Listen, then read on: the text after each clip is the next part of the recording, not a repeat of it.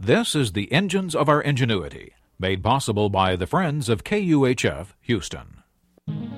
Today, a book tells how our great-grandparents did things. The University of Houston's College of Engineering presents this series about the machines that make our civilization run and the people whose ingenuity created them. So much of what we now buy in drug and hardware stores we made for ourselves in 1895. Just how much I hadn't realized until I found an offbeat old book, Lee's Priceless Recipes. Don't let the title fool you. It isn't about cooking supper. This compact compendium runs over 300 pages, some 3,000 formulas for everything you can imagine. It has sections on the household, the druggist, toilet articles, the chemist, and more.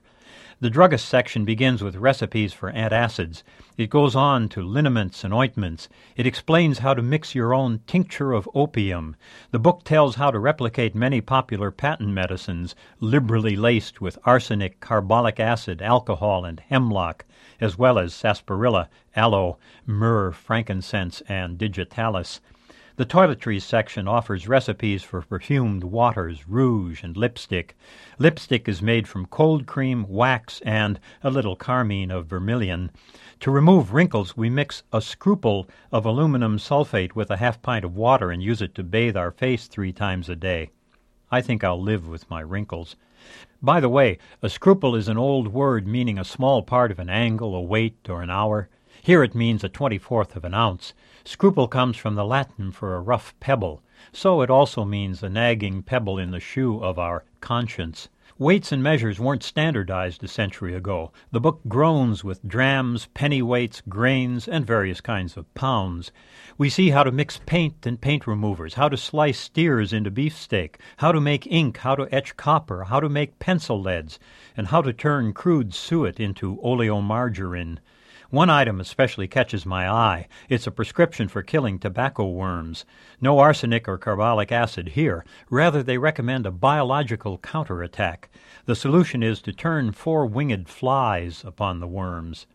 There's a long section on making explosives, gunpowder, fulminate of mercury, nitroglycerin. It tells how to make dynamite from nitroglycerin. Then it blandly warns that dynamite is set off by simple percussion. If that sounds frightening, well, I used to make gunpowder by their recipe when I was a kid.